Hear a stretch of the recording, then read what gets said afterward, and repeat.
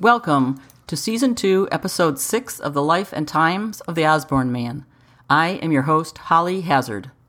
In this episode, John is traveling to Bath, New York. He finds it one of the nicest towns in New York and is especially impressed with the Presbyterian church there. John makes a point of commenting on his clothes, as he's done before with Sue. I get the idea that he was something of a dashing guy for his time. And now, here's John. The Steuben Hotel. John Bertram, proprietor. European plan only. Bath, New York. August 21st, 1921.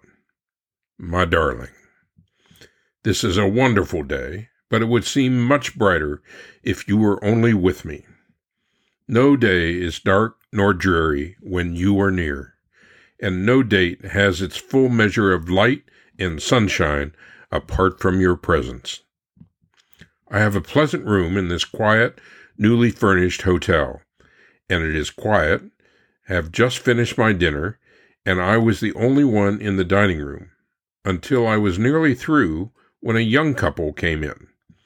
We had a splendid bill of fare to choose from, and the following is what I had: vegetable soup, celery, sliced tomatoes, bread and butter, half a spring chicken on toast, green corn on the cob, coffee, and ice cream.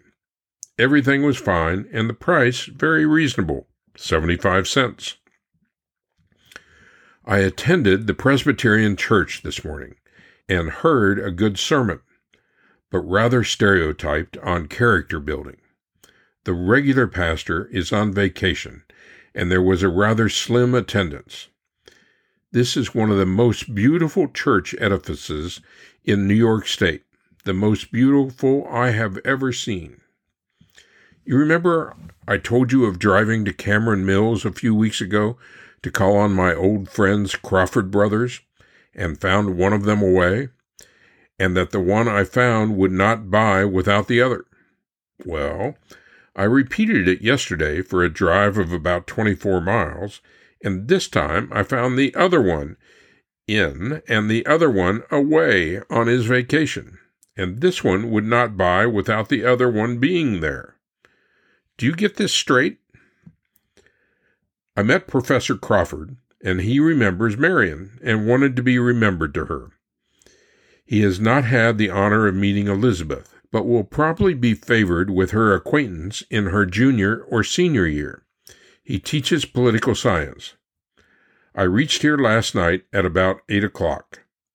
I bought a pair of trousers to go with my numerous blue coats. I also bought a new suit of clothes, and that suit goes by parcel post as it has to be altered. If you like my plaid shirt, you will like this new suit. I have to keep in style. Yesterday, I sold 2 orders for $22.10 and $137. So I feel delighted that I have remained out. My sales for the week are about $380.